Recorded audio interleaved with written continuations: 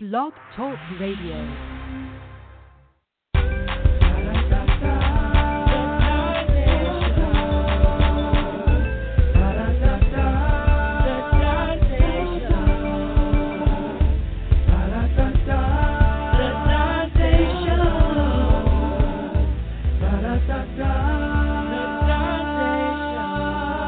Welcome to the Dante Show. Hey, what's up, everybody? Welcome to the Dante Show. And it's Monday, July 23rd, 2018. It feels like August, but we know it's not August. It's still July. And you know what? It's hotter than July. When I tell you it is still hot in L.A., but not like it was about 3 weeks ago when it felt like death. Felt like literally just hell had just erupted from the caverns of Earth and just landed right on Hubert Avenue in Lamert Park. But we survived that one. Here we are again, back into another, I think a heat wave is coming in L.A., but we're going to make this happen. We're going to make this pop. All right, so how's everybody been? It's been a while. Dante Show is back in effect. Took a small little break just to get some things in order, but it's all good. We're going to make it happen. And tonight's subject, we're going to talk about something that still gets a lot of stigma, has a lot of ignorance, but we need a lot of education about it. And that topic is HIV. And I know that's a turnoff for a lot of people, and some folks run from the conversation. But you know what? I don't really care. I really don't, because as long as I get one person to get educated, one person to consider getting tested, one person to get on down to the clinic, I feel like this is a great conversation. I don't know why people are scared to talk about HIV, why people are scared to talk about, just sexual diseases at all. Folks still run from that. I don't know why, because everybody's having sex. Somebody's having sex right now that probably should be wearing a condom. Somebody's having sex right now with a total stranger. Somebody's having sex right now with someone they probably just met, but they don't take time to ask the important questions that they should know before being intimate with someone. Like, when was your last HIV test? What's your HIV status? Have you ever had an STD? Ladies, do you ever ask a guy, hey, do you like other men? You ever slept with another man? Stuff you should just talk about, but people don't do that. I don't care, because I do it, and we're going to talk about them tonight. So while you're getting situated, while you are pouring your libation, while you're heating up your dinner, while you're popping your popcorn, let's just have small talk. All right? So what has happened over the weekend? Basically, to the surprise of many, Denzel Washington went on ahead and took the number one slot with The Equalizer 2. Yes, everyone was betting on Mamma Mia to just kill at the box office over the weekend, but guess what? Mamma Mia Part 2, here we go again with Meryl Streep and Cher and Pierce Brosnan and all these other non-melanated people, did not win. Denzel trumped it. The Equalizer 2, I did see it. It was off the chain. Part 1 was good. Part 2 was great as well. Equalizer 2 grossed $35.8 million, and Mamma Mia grossed $34.4 million. Some folks would say, well, it's only $1 million. What's the big difference? Well, you give me $1 million and you don't have $1 million, who's winning? Me. So The Equalizer 2 came in number one over the weekend, so kudos to Denzel for still showing that he is box office gold. Yes, Denzel, you did that. You made it happen. All right. Now, a few weeks ago, I took the time out to go and check out Whitney's movie. Whitney Houston has a documentary called Whitney, and it was released. And a lot of folks saw it, and a lot of folks were, tripping off of it because it's like, hey, what's this all about? What's going on? Ain't the same thing that came on Showtime? Well, it's not. The Whitney Houston documentary goes a lot deeper into what Whitney experienced, into what her life was about, growing up, and all kind of stuff. There was also a shocking revelation that came out in the movie that most people are tripping out over still, and it just shows how, many communities still keep a lot of secrets, and it's really up to the family to just protect the kids, first of all, protect the kids, and create a safe space for the kids to come and voice their fears, concerns, threats, their discomforts, and all that kind of stuff. So what happened was, for those who haven't seen it, spoiler alert, Whitney Houston's brother, Michael, came forth and said that him and his little sister Whitney, they were molested by a female member of the family. I'm not going to tell you who the female member was in case you want to go and see it. Just go and see it. But at this point, you can Google it, and Google will tell you. But it was a family member that molested him and Whitney Houston. All right. As a result, as a result, Sissy Houston has now written Michael out of her will. She told him, you are out the will, borderline disowned. How dare you say this lie and bliggity blah, blah, blah. Well, this proves why they probably didn't come and tell their mama at a young age, because clearly mom was not somebody that provided these safe spaces. Mom was not somebody that said, hey, come and tell me anything and I got your back. Now, they did say they didn't tell their mother because they didn't want their mother to kill the individual because they knew their mother would go off. Any mother, well, I know some of them wouldn't. Most mothers would go off if they find out that their child has been molested, especially by a family member. Okay? Now, this is a female family member, so, Sissy probably had a win in that fight. This wasn't like it was a big burly dude from down the block. No, this is a female family member, and I'm sure Sissy Houston, if you see the documentary, you will see that Sissy was gangster. Sissy wasn't no punk. Sissy wasn't no lightweight, and she probably would have took the skillet to this person's head. But at the end of the day, we don't know if it really happened because Whitney's not here to tell her side of the story, but I don't see any reason for her brother to make up something like that or lie. Okay? I don't see that happening. But that is something that happened in the documentary. If you want to go and see it, check it out. If you're a Whitney Houston fan, it's definitely a solid film to watch. All right? Now, something else happened on today that ruffled a lot of feathers. Not only ruffled feathers, but it caused a bit of a divide by folks that are Team R. Kelly and folks that are Team not. So R. Kelly, he released this song today. It's called I Admit. Okay, the song is called I Admit, and the song is 19 minutes long. It's a 19-minute song by R. Kelly admitting to everything that he did. Well, not so much admitting to everything he did. Some of the stuff we know he did, he ain't got to tell us, but he admitted to basically how his life is a mess, how he is a victim of certain circumstances. He pretty much blamed the parents of the little girls for don't bring your daughter around you, want me to have sex with her. I mean, it was very just like, are you for real?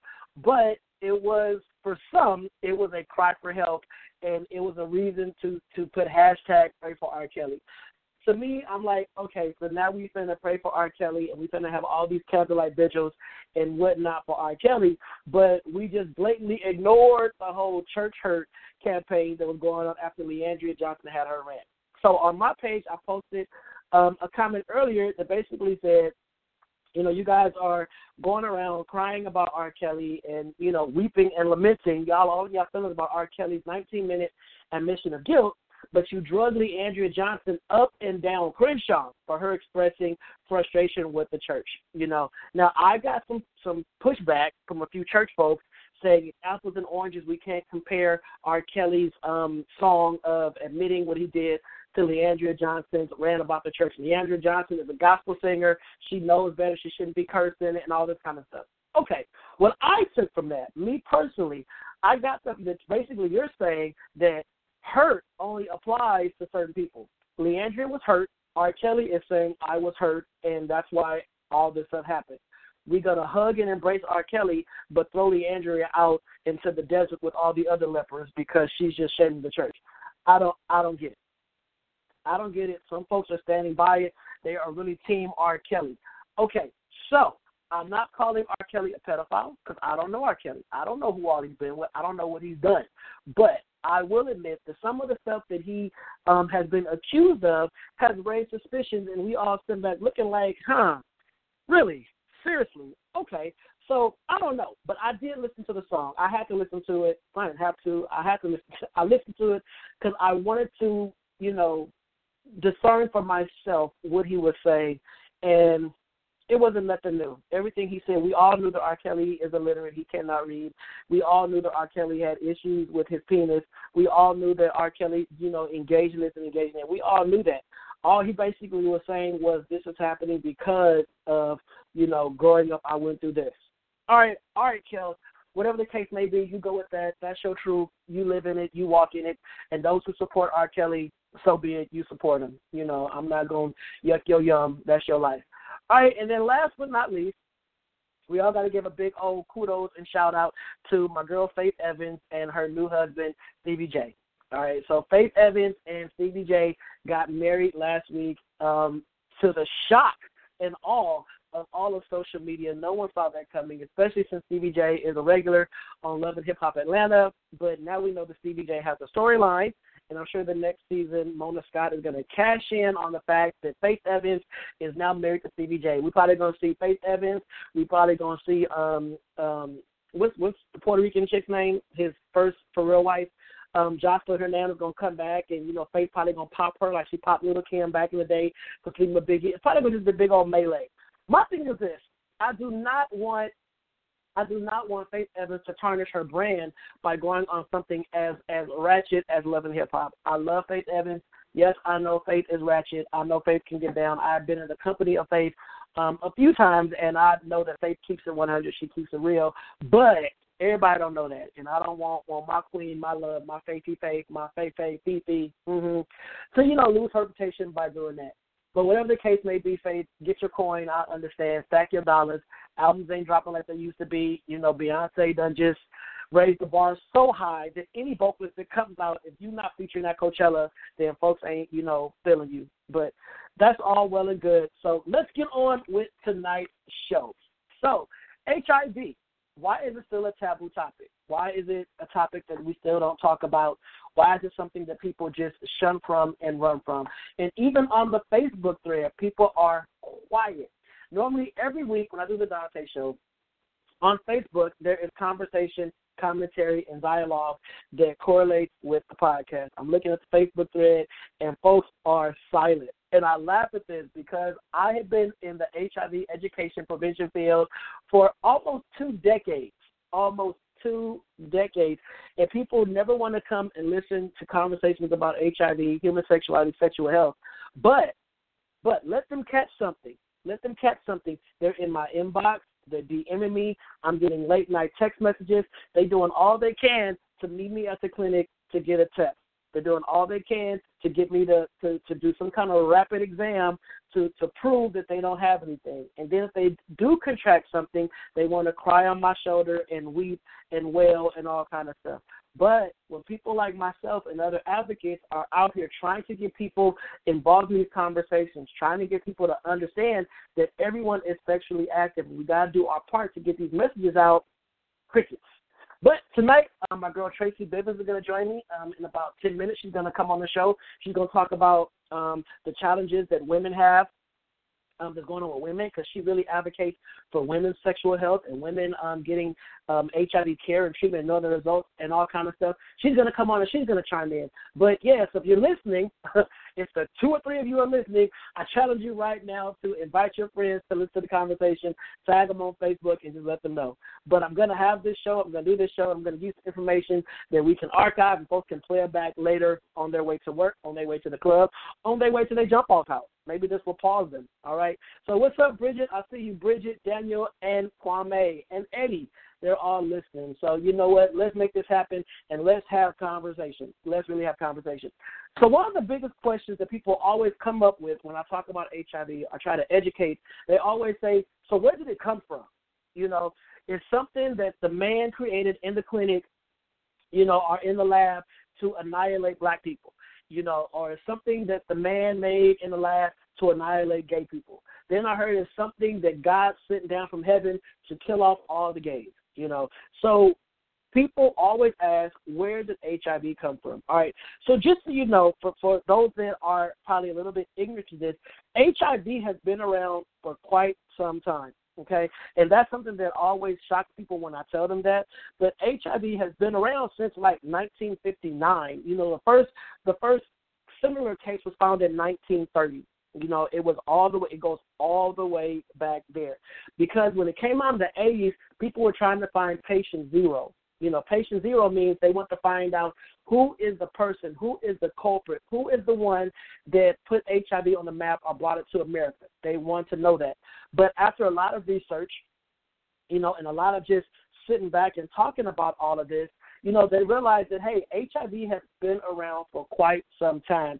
So what they found out, what they discovered, was there is something called the simian immunodeficiency virus, all right? Simian means monkey, okay? So the simian immunodeficiency virus is in monkeys. Monkeys had this. Over time, that virus mutated, and then it became HIV. You still have SIV, you know, but you also have HIV. All right. So basically, back in Africa, Africa, the mother of all things, the origin was Africa, and it started on in the Congo along the trade routes.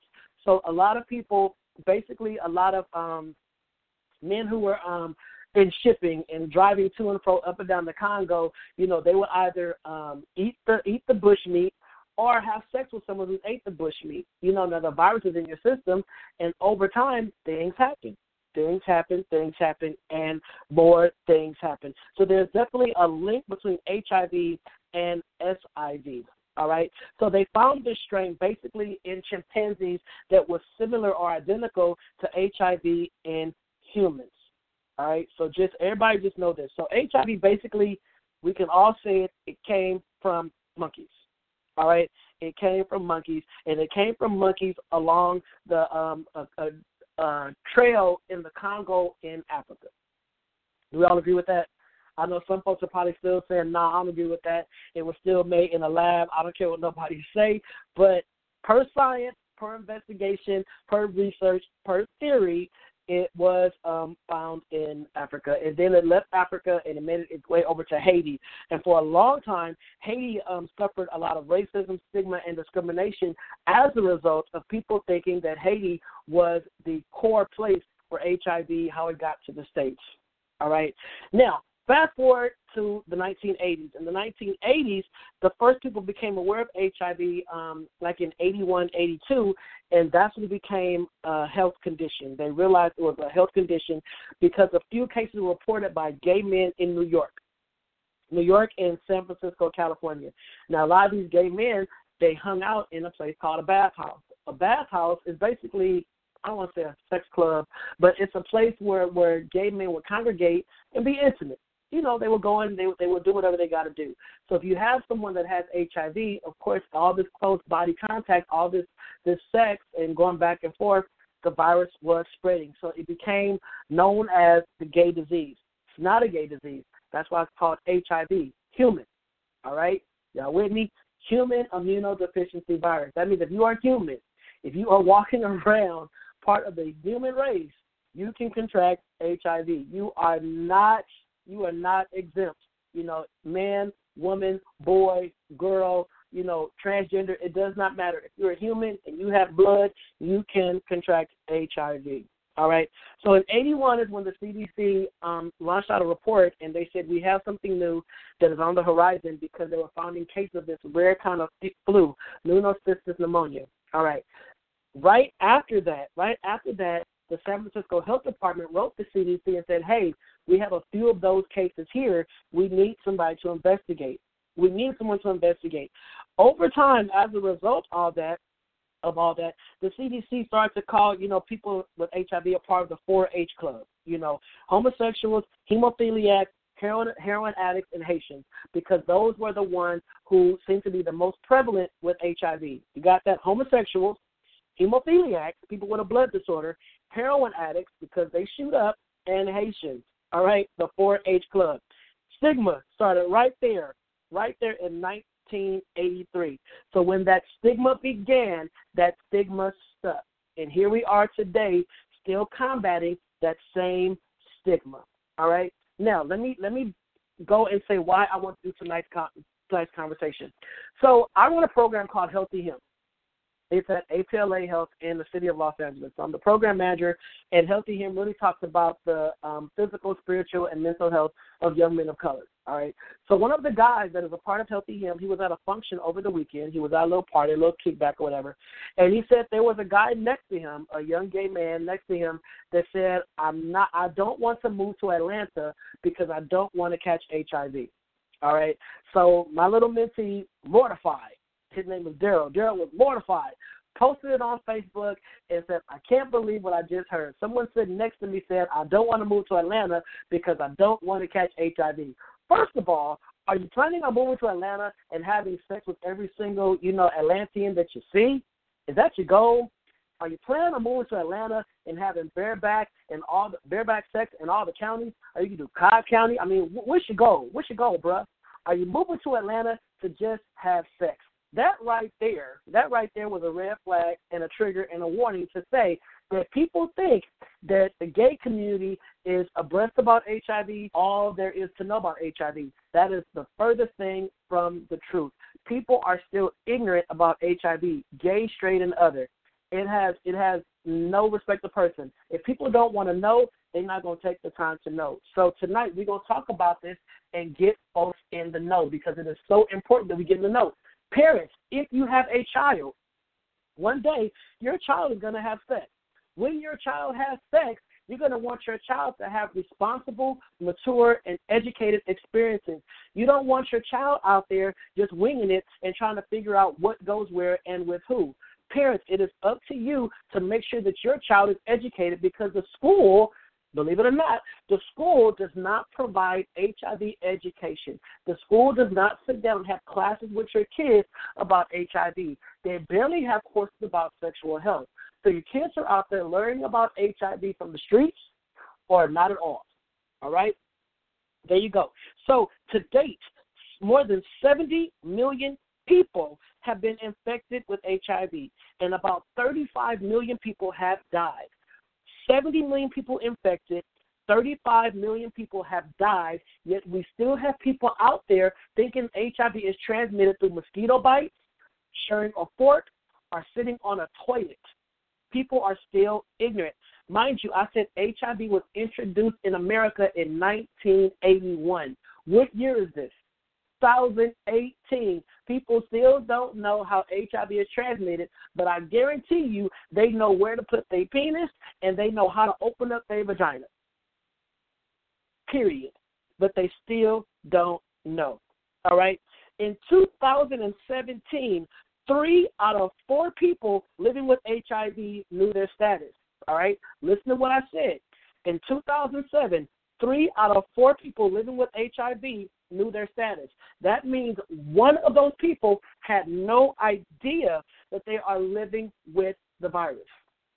They have no idea. So that person that has no idea they're living with the virus is going out there and doing what? They're living like they're HIV negative. Okay? That means they're putting other people at risk for infection. And among those people who knew their status, 4 out of 5 were accessing treatment. That means people have HIV and they're still not in care and still not getting treatment. That is crucial. And among those getting treatment, 4 out of 5 were virally suppressed. That means the medication, they're not 100% adherent, or they're not virally suppressed. It means the medication is not getting them to undetectable. All right? So people, we need to wake up and we need to stop running from conversations about HIV. Stop running from conversations about condoms. Stop running from conversations that can keep you healthy. Stop running from it, okay? If you are having sex, you are at risk of contracting HIV. All right? Period. You're still at risk. If you do not know the status of your sexual partners, guess what?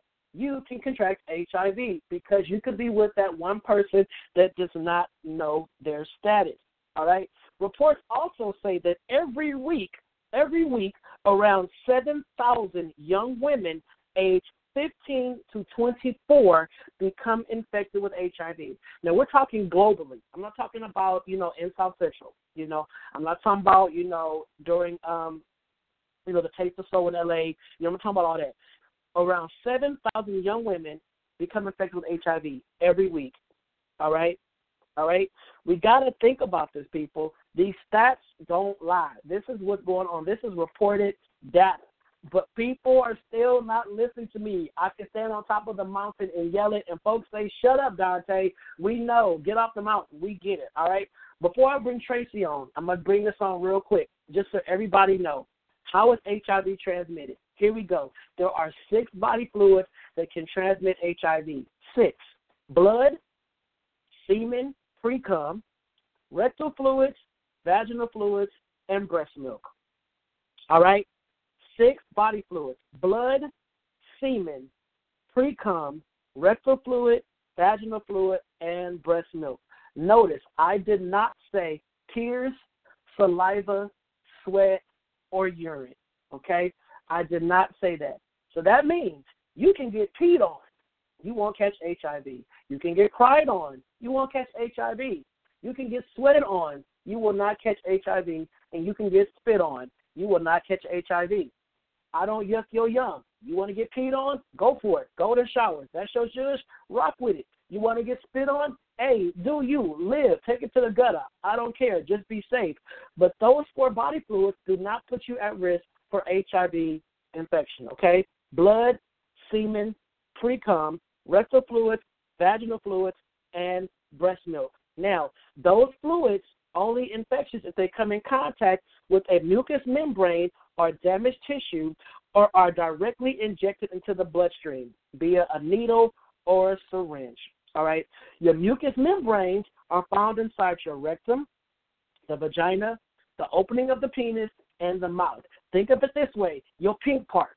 If you open it up and you see pink, that is your mucous membrane. Now, if you open up somebody's mouth and their mouth is all black and you still want to stick your penis or your vagina in there, that's all on you, okay?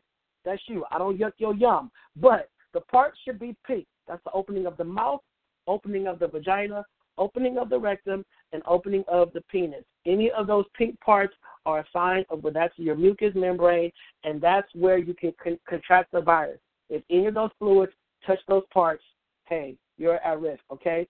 Also, if you share needles, do not share needles. Also, be careful when you get tattoos, get an ear piercing, and all that kind of stuff. If you're going to go out and get a tattoo, make sure you see the tattoo artist open up a clean needle. Pull it out the package. Do not let them share a needle because outside of HIV, you can catch hepatitis, all right? Just as serious, all right? So you got to be careful, all right? All right, so we got that. Everybody got that? And, of course, HIV is spread through sex, oral sex, anal sex, vaginal sex. Here we go. Oral sex, anal sex, vaginal sex. All right? Notice I said the 3 different kinds of sexual acts. Oral, anal, vaginal. I didn't say nothing about a position. All right? I didn't say missionary style, doggy style, cowgirl, reverse cowgirl, froggy style, 69. I didn't say none of that.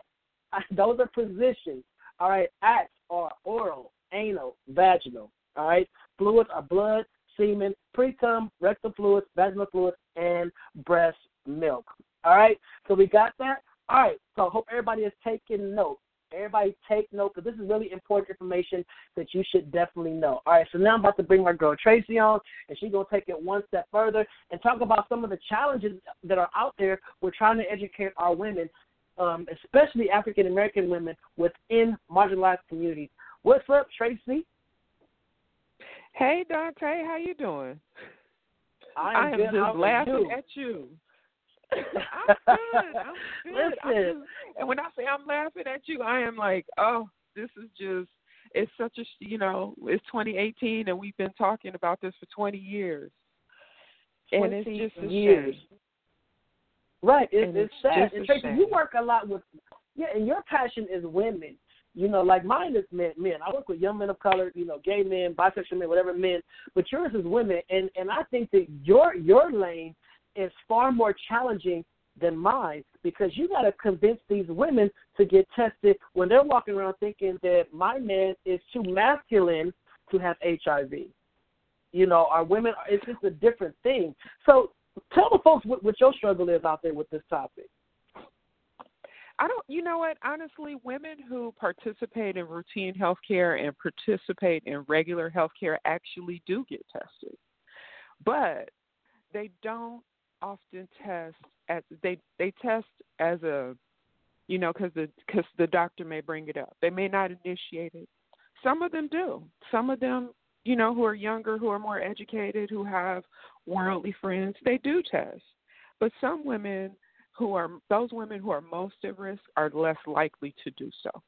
Okay, so those women who may be exposed to STDs, which is very common in areas like South LA, women who are injecting drugs, because 17% of the women that test positive maybe have some form of needle use.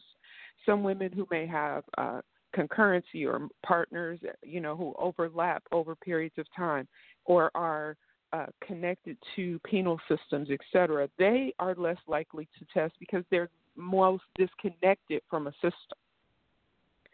So it's harder when you have so many psychosocial, when you have so much, when you have a need for food, clothing, and shelter, you're not thinking about your sex unless you're thinking about using it to so your Jones or your housing. So if you're disconnected from a system, you're less likely to test. But a woman who's engaged in a system, who's participating in a system, will test.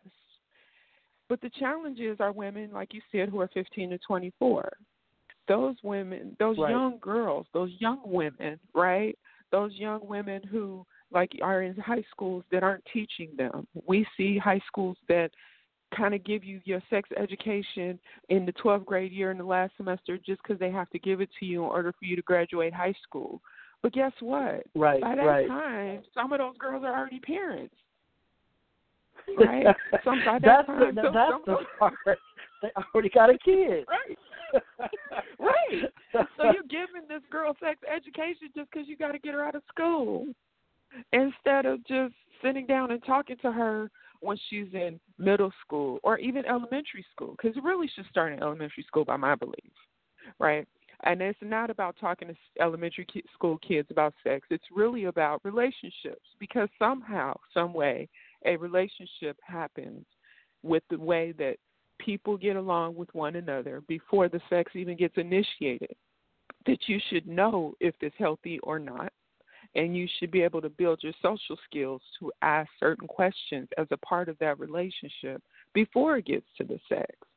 So it's not about, I'm not advocating. Look, I'm not going to give you a bunch of comments on your Facebook page about people saying Tracy showed up and said, talk to my elementary school kid about sex. But I am saying, no, that's real talk. But I'm going to tell people that when your kid is in elementary school, you have to talk to them about the relationships they have with their friends. Sure. Right? Because those relationships carry them forward in how they communicate with one another later. And so getting women to talk is... Go ahead. No, I was just going to ask you, women to talk. Go. I was going to ask you, do you think that our high school age girls are they empowered to make decisions regarding their sexual health, or are they shamed? I think it depends. It's amazing it depends on who you ask and where you live. For example, I've done some work on the west side of Los Angeles, which is, pretty affluent, pretty upper class, upper middle class, and some of those girls were doing fundraisers for HIV. They were so progressive. They were so concerned. They just wanted to know what they could do and how they could be of service. They were talking about HIV in school and having conversations. But then when I went to other schools, the girls were pregnant, had never had sex education, and knew a lot about this range of sexuality, but couldn't get down to the nitty-gritty about knowing fluids, transmission, and the basics that are necessary in order to truly practice prevention. So I think that our apathy, our silence, our funding, our fear, and our silence has really harmed girls of color. Okay. Yeah. Okay. Yeah, so I don't think that the girls are necessarily empowered. I think it depends on where you live and what access you have. Right. And who can that be changed? Because oftentimes we hear about the problem, but is there a solution? How do we get our communities, our more disenfranchised communities, more involved in conversations about HIV and sexual health at I don't want to say an elementary level, but junior high and high school? Because like you said, a lot of these girls, they end up pregnant, and why they're having sex so young in poor communities is a whole different conversation. That looking for love type mentality, that's totally different. But if we see the ratio of pregnancy within the hood, you would think that more dollars and more investment will go to making sure they have proper sexual health information or condom access. But what can we do as a community to kind of push back against those systems that are kind of keeping that out? I think there are several ways to push back. I think one way we push back is against If we are involved in agencies and organizations, we push back against our funders because we know that you and I know from working in this industry for double-digit years that our funders are more likely to release money that go towards males than they are young females, and we have to hold them accountable to that. So we have to do it in policy, which is we can't pretend that abstinence-based programs work. We can't pretend like if you tell your kid not to do something, they're just going to look at you and be like, oh, okay, I won't. So you have to push back. Right. Definitely. Right. You have to push back against parents' fear. I know as a parent, I was afraid. Even though I do this work, I was afraid to talk. I remember talking to my daughter about sex, and she said, you know what, you know too much, and it bothers me. So and I ended up having to take her to Planned Parenthood and sit her down with someone that looked like her, that spoke her language, and could really break it down over a period of time in a slower way, because I wanted her to know everything. I wanted her to just be like, look, come on. You know, I wanted her to take her boyfriend and just like, look, let's just talk about this. What's your status? Do you know? And to just drill him down to be as safe as possible. But she was not emotionally ready for that. Right? Got it. Mm-hmm. So pushing back against now, policy, pushing back against funders, all that. School systems, go into your school and ask, because parents sometimes want to leave it to the schools to raise your kids, and if you truly want to do that, then you'll make sure that the education is in the school. There you go. That's the part I was getting at. You know, parents, they put so much responsibility on the teacher, but then they sit back and let the school just tell anything. You know, it's like get it involved and make sure your child is learning what they need to know to survive out here in these streets. Because some of the stuff, the ignorance is very disheartening to know that so many kids still have no idea about how HIV is transmitted. But like you said, we continue to see kids testing positive for chlamydia, syphilis, and gonorrhea. They're still coming up pregnant. They don't know how to put a condom on. I've had young men show me how to put on a condom, you know, on a demo, and they put it on upside down, or they'll take it off and flip it. And it's like, well, now you got the pre-cum on the outside of the condom, bruh. You did it all wrong. Right. But they're not learning this, but they know. They think they're grown. You know, and I think it's disheartening. Well, you know, I have young men around that have been in my community who think that they can use two for double protection. I think, you know, who don't even understand the concept of room temperature and the need for maintaining temperature, not carrying it in your wallet, right? Things like that. They also believe that if they, let's put it this way. We live in a generation now in 2018 where at one time babies were not being born with HIV, and now they are. Right. And that is something that is totally preventable, but people don't know it. So even though teen pregnancy rates are reducing, what is happening is we're having babies that are born with syphilis. We're having babies that are born with HIV. Exactly. So what is happening is people aren't even getting STD tested to maintain their health along the way within their sexual health. So if we could somehow, if we could somehow curb the STD epidemic, we can make a major mark in the HIV epidemic. Agreed, 100%. 100%. Right. But the other problem is the school. And what is happening in the schools and what I see in many schools, particularly my own school district where I live, that the teachers have opted out of teaching the sex education and said they just don't feel comfortable. And the school district has said, okay, well, we'll have to figure out what else to do.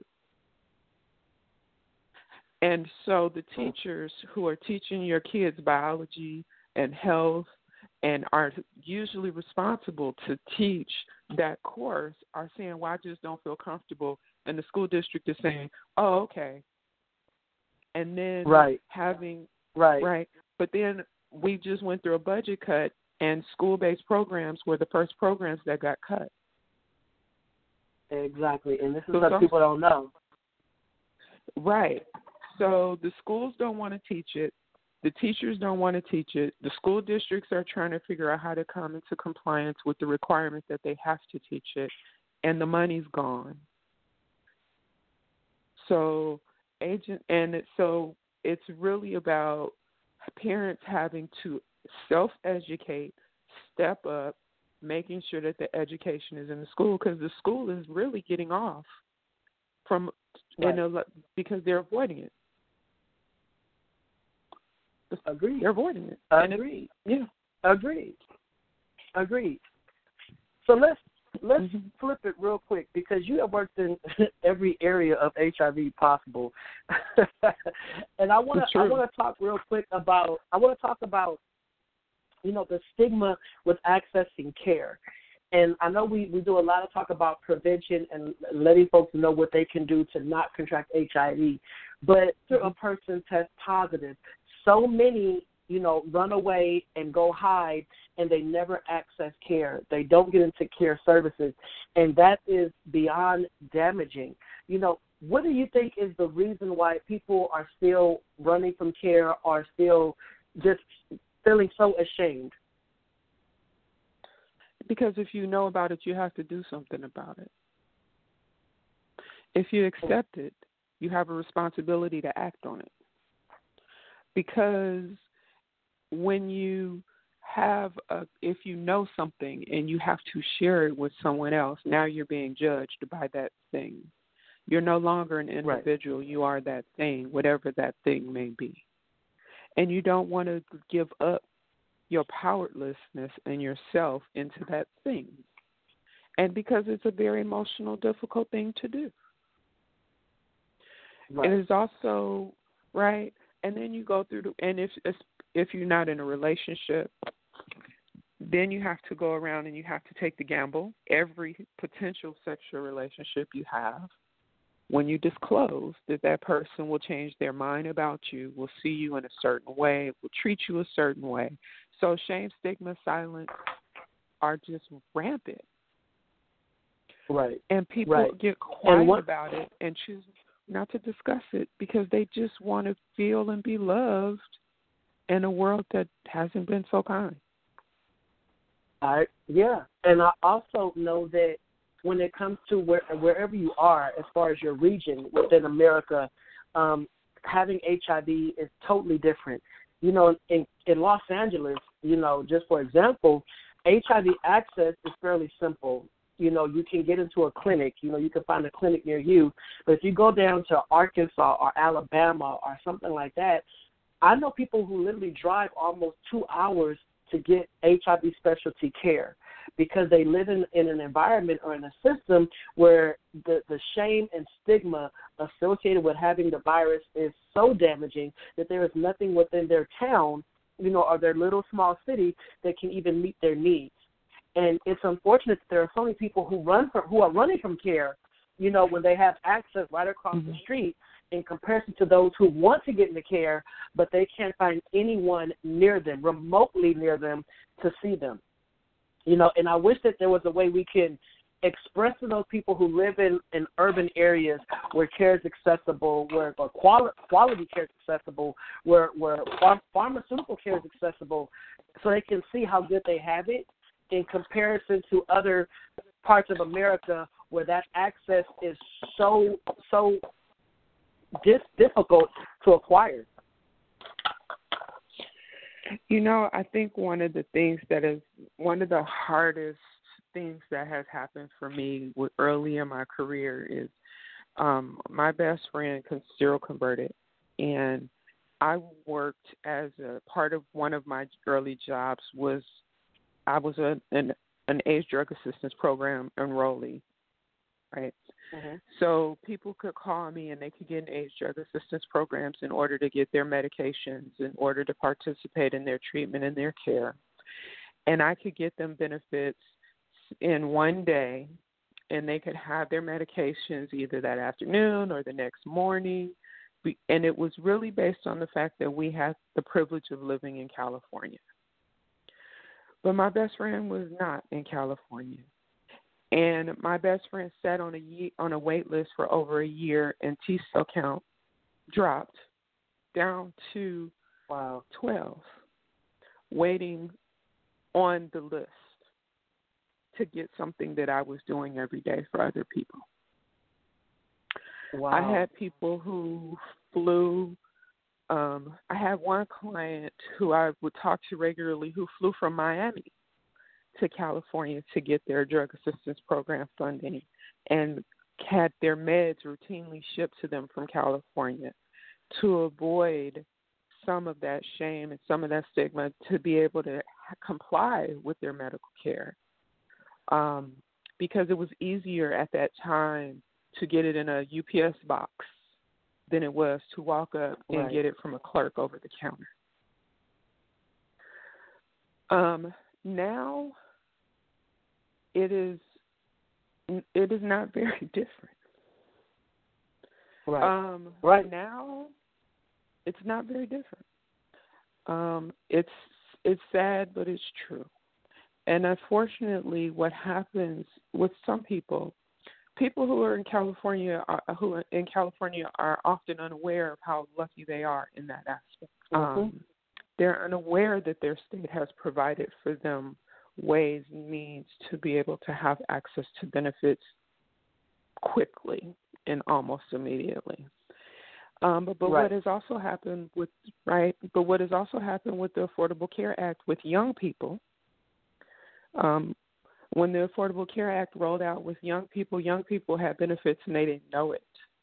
So they were avoiding clinics because they just kept saying, oh, they're going to ask me for insurance and I don't have it. Oh, they're going to ask me for insurance and I don't have it. And then they would finally get sick enough and they would go to the emergency room and then they would find out they had insurance and they didn't know it. So they were avoiding care because they didn't have insurance, but they did because the Affordable Care Act rolled in and they didn't even understand how it applied to them. Exactly. I'm glad you mentioned that. I'm glad you mentioned that. And so, even with all the hoopla that was, when we're trying to push people to get, involved in that, a lot of people just ignored it and didn't even understand how it all worked. Mm-hmm. Exactly. They were just getting these letters. They weren't reading the letters. Right. If they could get the letters. Right. Right. And their health I would post on Facebook. Right. Right. Read your mail. And they they slept on that, right. And also, people need to look at, people like you and I, Nicole, Vic, and all, but we share stuff on social media all the time. But people bypass the important stuff and like, comment, and share the BS. And when we share stuff that can save lives or make life easier, it gets zero responses. And I'm like, we're trying to help y'all here.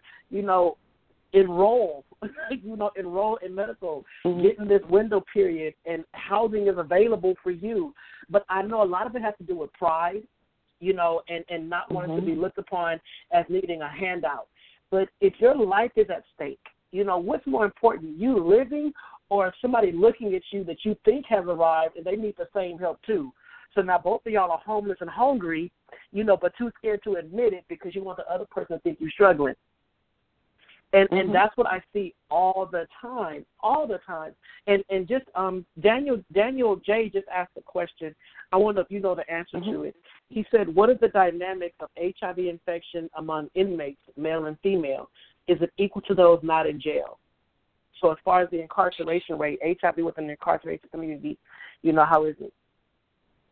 Okay. I can't give you statistics off the top of my head because that's not what I do because I don't like them. But what I can say is that in my work, I can say that when you go into prisons, people are not concerned about HIV. People are dying in prisons from hepatitis C. They're not concerned about HIV because they know they can get HIV medications if they're in jail. Right. They cannot get access to hepatitis C medications in jail. What happens, though, with women in particular, and Dr. Nina Harara has done some work around this, is that some women, particularly women who are lower socioeconomic scale, they have partners who become incarcerated, and they themselves become incarcerated, and they have what's concurrency, right? Concurrency is like those situational relationships you enter into for a short period of time. You may not have a commitment. You may have a commitment. You may have an understanding that the relationship is for a period of time, but it meets a need, right? That need could be anything: food, clothing, housing, shelter, or just straight up sex. Those people are more likely to test positive. Those people are more likely to have STIs. HIV can't enter into a relationship unless someone is living with HIV. The question becomes, does anyone know that they're living with HIV? Right. It's harder to figure out what we could probably look up some data and say, oh, there's many people living, with HIV who are behind the prison walls, and there's this many people who are not.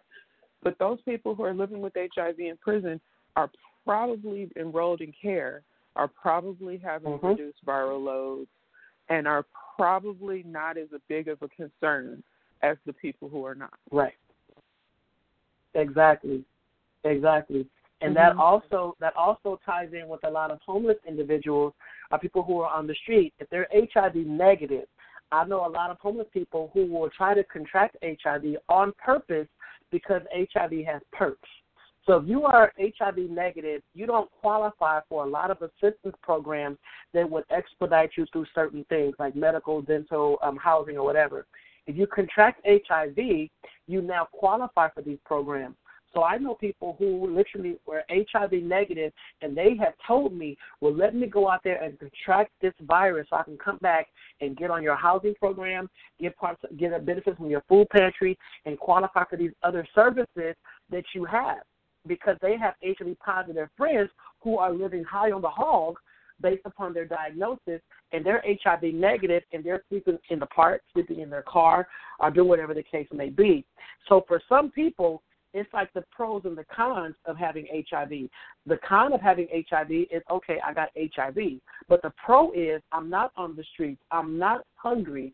I have access to medical and dental services. So they look at it like that, and the psychology of that is never discussed.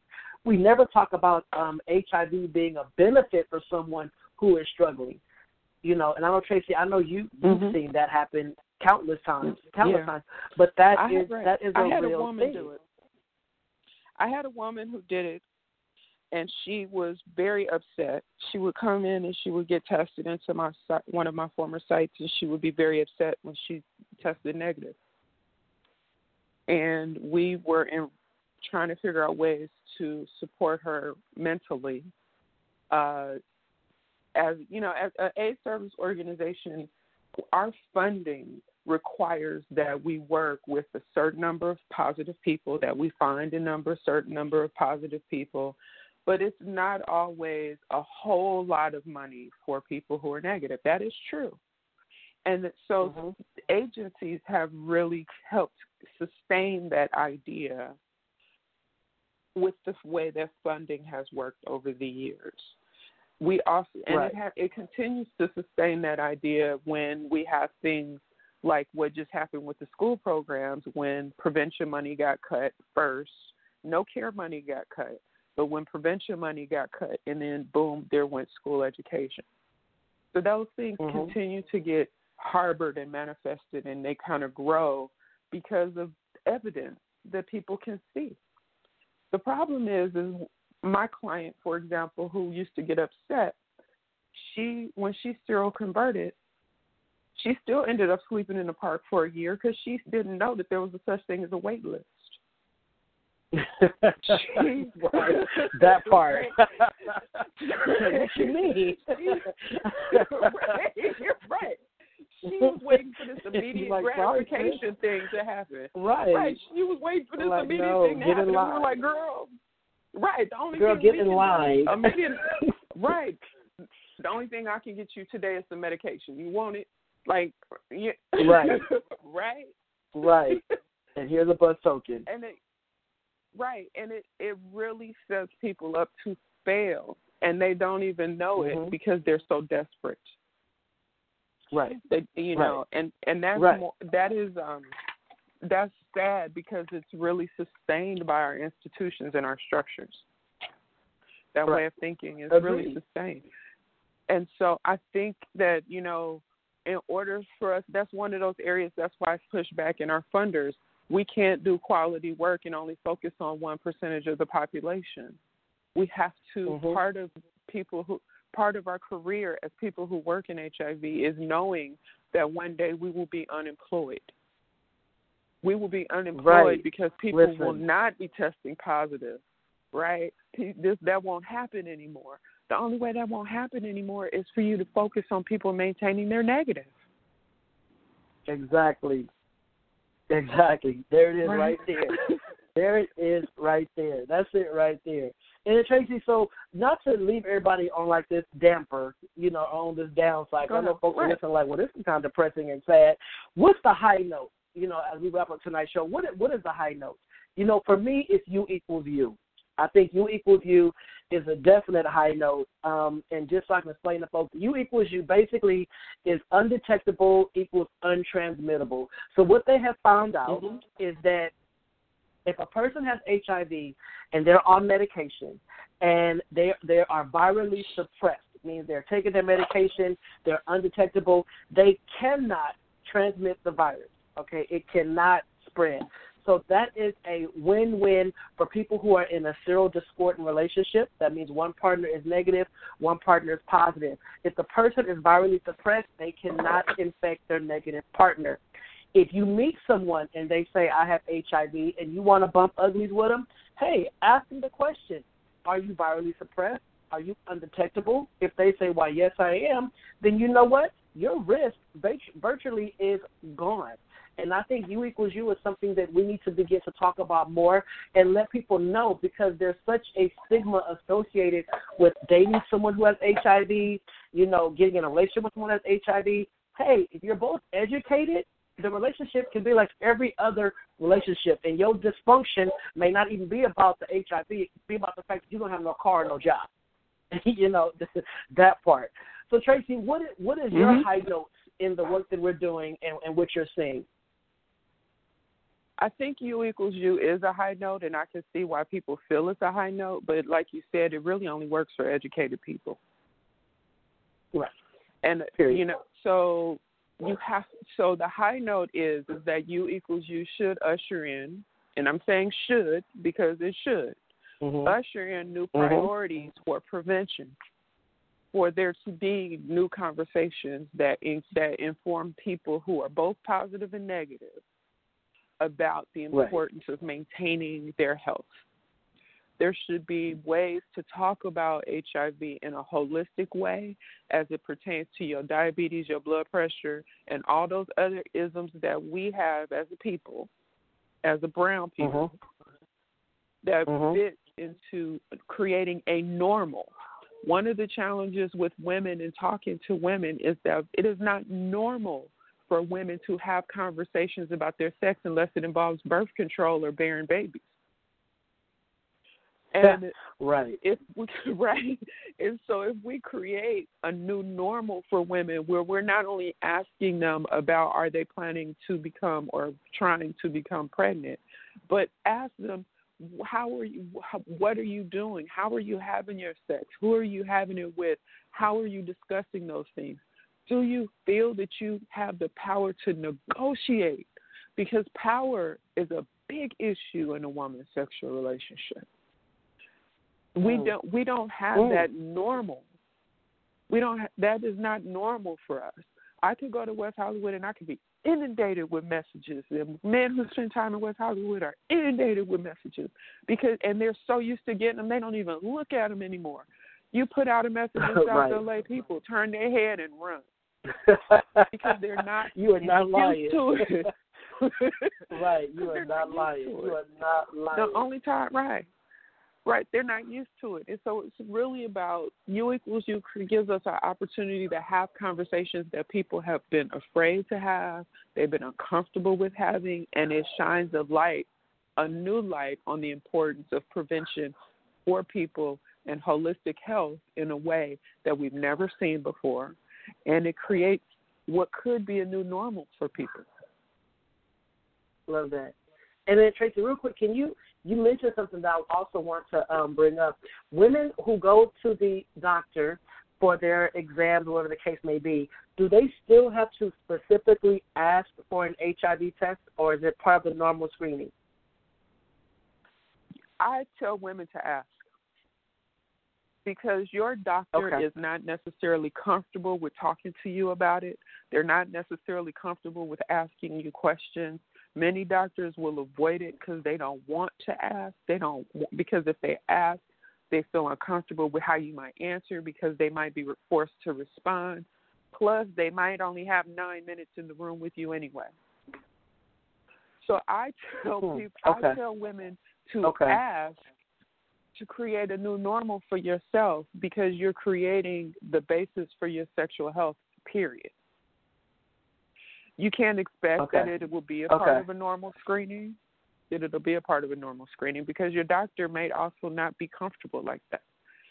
I've had doctors myself. I have been to a major health plan who refused to test me a time or two. And I had to request it and ask for it, myself. And I've had to say to them, okay, this is what I do for a living, so I'm going to ask you again. And then they do it. I even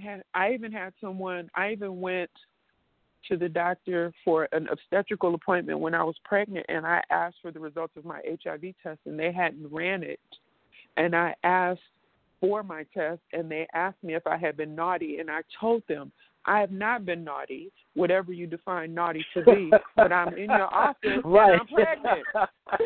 What you're not going to do is shame me.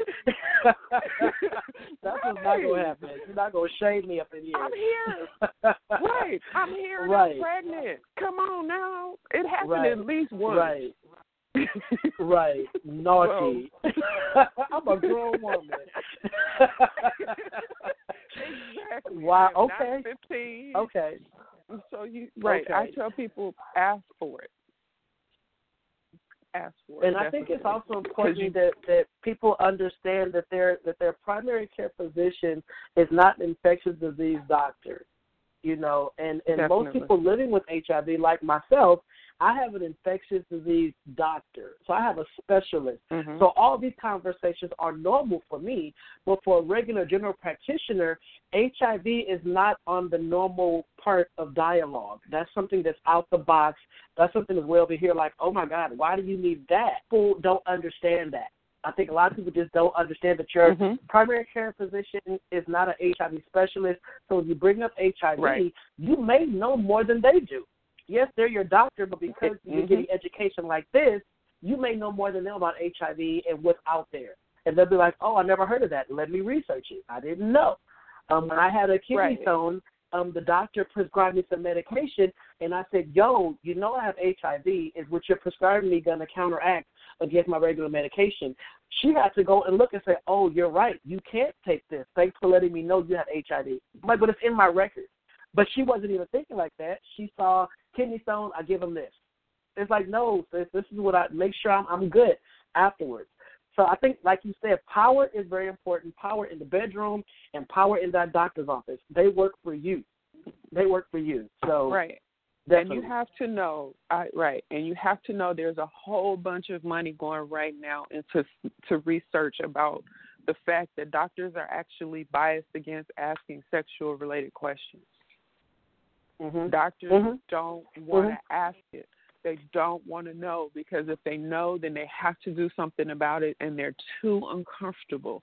And that could very easily be your doctor, because that is not something that's listed in that book. Right. That's not going to be in that benefit book when you pick that doctor with your eyes closed, with your hand on that page. So you can't assume that your doctor will know anything. Right. And that's real talk. And I think people need to realize that and be aware. And Kwame Corbett, he just asked a question. Basically, so should medical providers be trained in basic prevention education or designate referral to a specialist? Yes. And that's been an ongoing argument on higher levels, trying to basically educate, new doctors, the ones fresh out of the ones that are in medical school, whatever, educate them on sexual health and all that kind of stuff. And they also need to know who to refer people to. But you'd be amazed at how many, general practitioners have no idea of what we're talking about tonight. They just don't know. It's not what they do every day. So, yeah. And they, like Bridget just said, they don't want to be told how to practice. They don't want to know how to practice. They want to do what they do and leave all that other stuff for that infectious disease specialist. But, yeah, as far as educating doctors overall, it's been an ongoing situation. They just actually passed a law in California saying that general practitioners need to know about PrEP. They need to understand what PrEP is all about. So now they all have to be educated on PrEP. And next week, show is about PrEP, pre-exposure prophylaxis. So tune in next week, and you'll hear all about PrEP. So, that's really it. So I'm sorry, Tracy. Go ahead. You were saying, just to wrap it up, Tracy, what's your message for the people, especially for mothers of children, mothers of teenagers? What should they know about sex and how they should talk to their kids about sex? Oh, Lord, everything. First, I would say to women, don't assume. Don't assume you know it. Don't assume you know it. Educate yourself. Get past your own stigma and your shame. Understand that your kids live in a different world of sex than you did, so they might know more than you think. Educate yourself up with facts and really invest yourself with facts so you can communicate them to your children, because what your children are learning from are their friends, but they're also learning from the internet. Teach your children that porn is not making love. Okay, that part. Teach your children. Porn is not making love. Say that again. Porn is not making love. All right, don't let that porn teach you how to have sex. Porn is not making love. Don't get it. Because that is so staged. Right, all the hollering and carrying on. That don't really happen. She probably bored and falling asleep. Anybody. Man, if you have sex and you hear a soundtrack in the back, it ain't real. Right. That bomb chicka bomb bomb don't belong there. Okay. So learn facts so you can dispel your own myths so you don't pass them on to your children. Right. Because when you pass myths and mistruths onto your children, they hold on to them either in a state of confusion because they don't believe you, or it stunts them from being able to make empowered choices. Love that. So love that. Yeah, that's it. 100%. 100%. Learn the facts. Learn the facts. Awesome. Learn the facts. And basically nothing we're talking about tonight cannot be Googled. You can Google this. That's true. If you want to know anything about HIV, just go on to Google. And I'm not even sure if, I know back in the day, the Red Cross was not taking blood from gay people. They weren't taking blood from gays because so the Red Cross does not take blood from people who identify as LGBT because they were saying that they don't know, basically we all got HIV. That's how they were looking at it. I know there was something going on a while back where people were really combating that and trying to fight that and argue that, but I'm Googling it now. I'm trying to just see if I can see something about it before I want to tell you wrong. I want to tell you that there have been young people who have given blood through Red Cross at their schools and have tested positive, and the Red Cross sent letters to their schools trying to find them, disclosing their status before they knew their status. And there have been cases of young people who have tested positive through the Red Cross, and the Red Cross has alerted maybe personnel, their counselors, or someone at the school because they're trying to identify the youth. And they may have gotten letters through the mail instead of someone coming out and reaching out to them, which is what we do. When someone tests positive in our agencies, they have a personal experience. I suggest to people that if you feel that you are participating in any behavior, whatever it may be, that could place you at risk for HIV, to build a habit of testing so early that even if you are donating blood to the Red Cross, they don't know anything you don't know. There you go. There you go.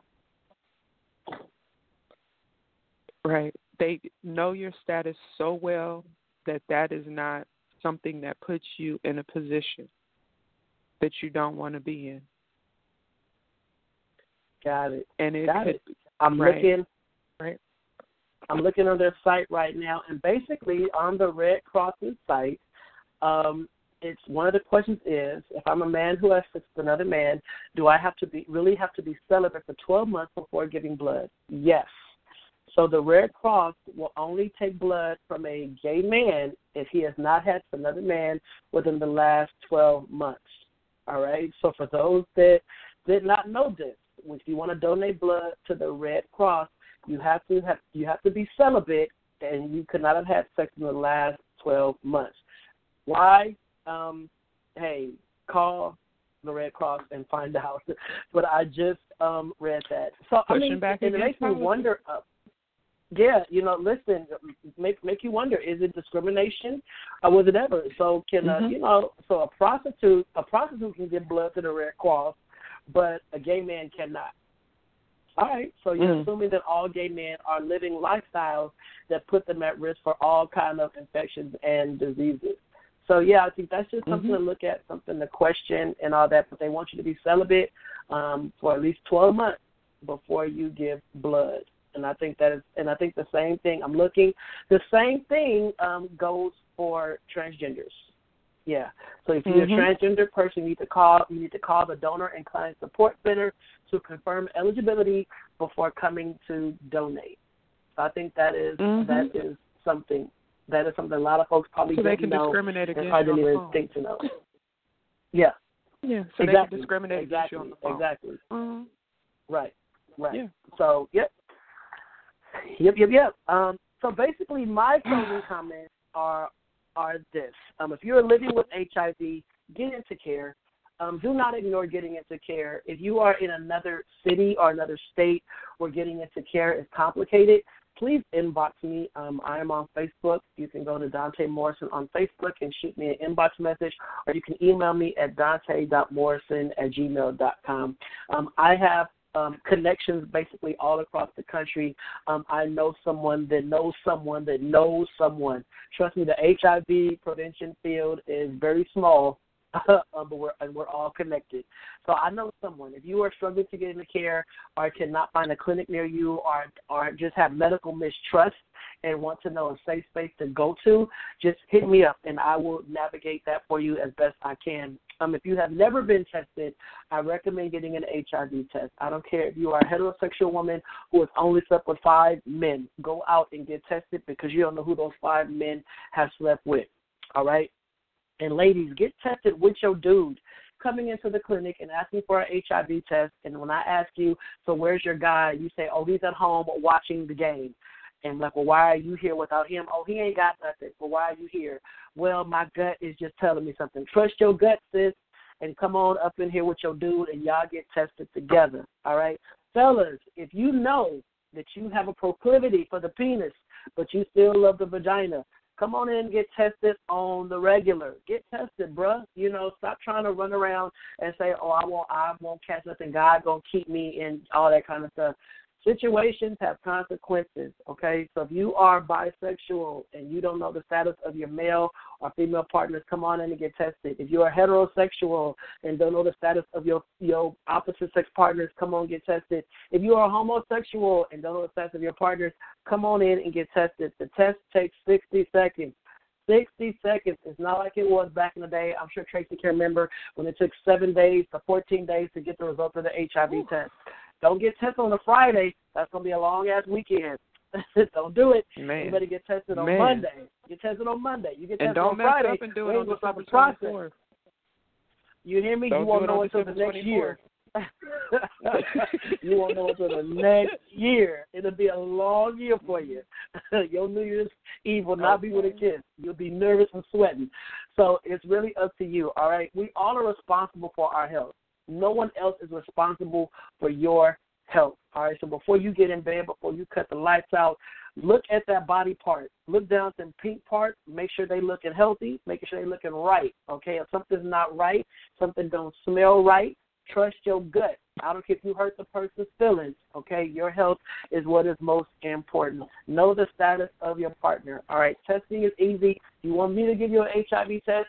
Come on down to APLA Health and Wellness, 3741 South La Brea Avenue in the city of Los Angeles. I am in Baldwin Hills, California. I make it sound bougie, but it's really the jungle. It's where they film Training Day. So come on over to Baldwin Hills. Get an HIV test from me or one of my staff. We can make it happen. Check out Healthy Him on Facebook. We're a prevention program for young men of color. Parents, if you want me to come and talk to your kids about sex, HIV, sexual health, all that kind of stuff, you can reach out to me. Mothers, if you need a woman to talk to your daughters, Tracy, you down? Will you do it? Yeah, I'll do it. I have no problem doing that. I have no problem doing that. Yeah, I have no problem doing that because sisters, we need to rest. Listen, we need that. Tracy will keep it 100. And I always tell mothers, if you got daughters, yes, I can do a workshop with your daughter, not a problem. I can talk to your daughter and her friends about sex and all that, but I cannot talk to her about being a woman. I cannot talk to her about being a girl, And when it comes to sexual health and all that kind of stuff, moms, the stuff you're squeamish to talk about, reach out to Tracy. I have a lot of friends in this field that would love to just have an opportunity to educate your kids because it takes a village. We're all in this together. You can find Tracy on Facebook. It's TRACI, all right, not TRACY, TRACI Bivens. So find Tracy on Facebook and ask her questions about women's health, women's sexual health, HIV testing for women, how to talk to your doctor, about what you're doing in the bedroom. Reach out to Tracy. It's really, really, really important that we begin to have these conversations. We got to do it for ourselves. We got to do it for those that we love, all right? Next week's conversation, I'm going to talk about PrEP. PrEP is something huge. PrEP is something that communities of color is still kind of behind the A-ball on. The train has left the station, and the white community, the white gay community, it has taken PrEP, put it in a headlock, and they're making it happen. San Francisco, HIV rates have lowered drastically, but I'm really talking about the hood. We got to get involved, everybody, all right? So with that being said, I want everyone to remember what we talked about on tonight, all right? HIV, how do you contract it? You contract it through sex, oral sex, anal sex, vaginal sex, all right? You have pink parts. Pink parts are the opening of the mouth, the opening of the penis, the opening of the vagina, and the opening of the rectum. All those are pink parts, okay? So that matters as well, all right? You catch HIV by being exposed to 6 body fluids. The body fluids are blood, semen, pre-cum, breast milk, vaginal secretions, and rectal fluids. If you come in contact with those 6 body fluids, you are at risk of being exposed to HIV. One important thing you must know about the HIV test, there is a thing called the window period.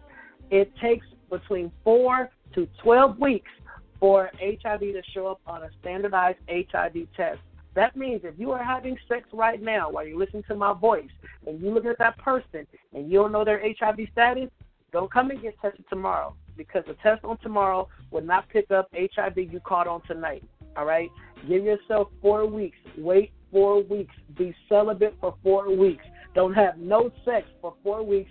Come on in and get tested, all right? That test will, at that point, be sensitive enough to pick it up, all right? And it's very important to remember that. Don't run to the clinic in panic saying, I had sex last night. Please test me today, all right? All right, that is what I want you all to remember. Please remember that. Window period is important. Body fluids are important. Condoms are important. If you don't want to use a condom, don't forget you equals you. And next week, same time, 9 p.m.